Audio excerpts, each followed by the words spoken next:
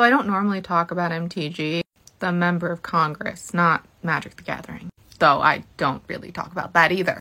But, well, there's an actual important reason to talk about MTG today. The member of Congress.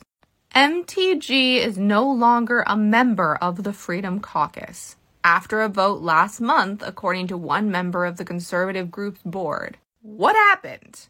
A member of the House Freedom Caucus on Thursday confirmed that the conservative group has voted to boot Rep. MTG, a vote first reported by Politico last week. I love how this happened a week ago and I didn't learn about this till today. A vote was taken to remove MTG from the House Freedom Caucus for some of the things she's done, said Rep. Andy Harris, Republican, Maryland. Details. The Maryland Republican declined to say how he voted, but called the decision to remove her, quote, an appropriate action. Pressed if that means Green is formally out, Harris, who noted he is on the group's board, added, as far as I know, that is the way it is. A spokesperson for Green did not respond to requests for comment on her status within the Freedom Caucus. A spokesperson for the group also didn't immediately respond for a request for comment. Why was Green removed?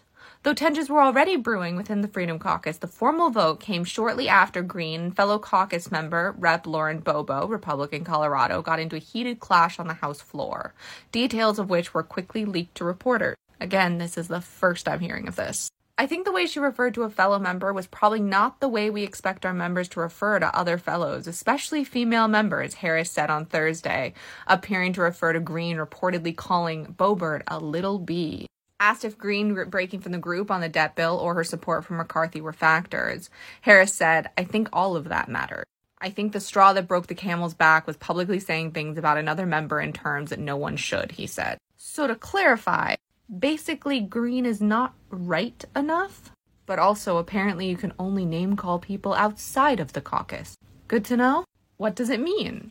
Green has typically attended the group's weekly off-campus strategy sessions, but Harris noted Thursday that only members can attend the meetings, meaning she would no longer be able to attend. It's the first time the group has formally booted a member from its ranks. Then Rep. Justin Amish previously quit the group. Harris noted that there was one other member a couple of years ago who we probably would have asked to leave, but we just decided not to. Members of the Freedom Caucus have been a driving force behind the challenges to Speaker Kevin McCrappy as he tried to win the gavel during the recent debt fight. Though those strategies didn't completely unify the group, Harris said Thursday that after Green's vote, there were no other remaining large divisions. This wasn't even a speed bump, Harris added. MTG not being conservative enough is a little scary, but I will say she is losing friends and de-influencing people. So maybe that means we actually have a chance to replace her in 2024. I'll keep you updated, unfortunately, because I really don't like talking about her. But this seems like something we need to be talking about. Shortcast Club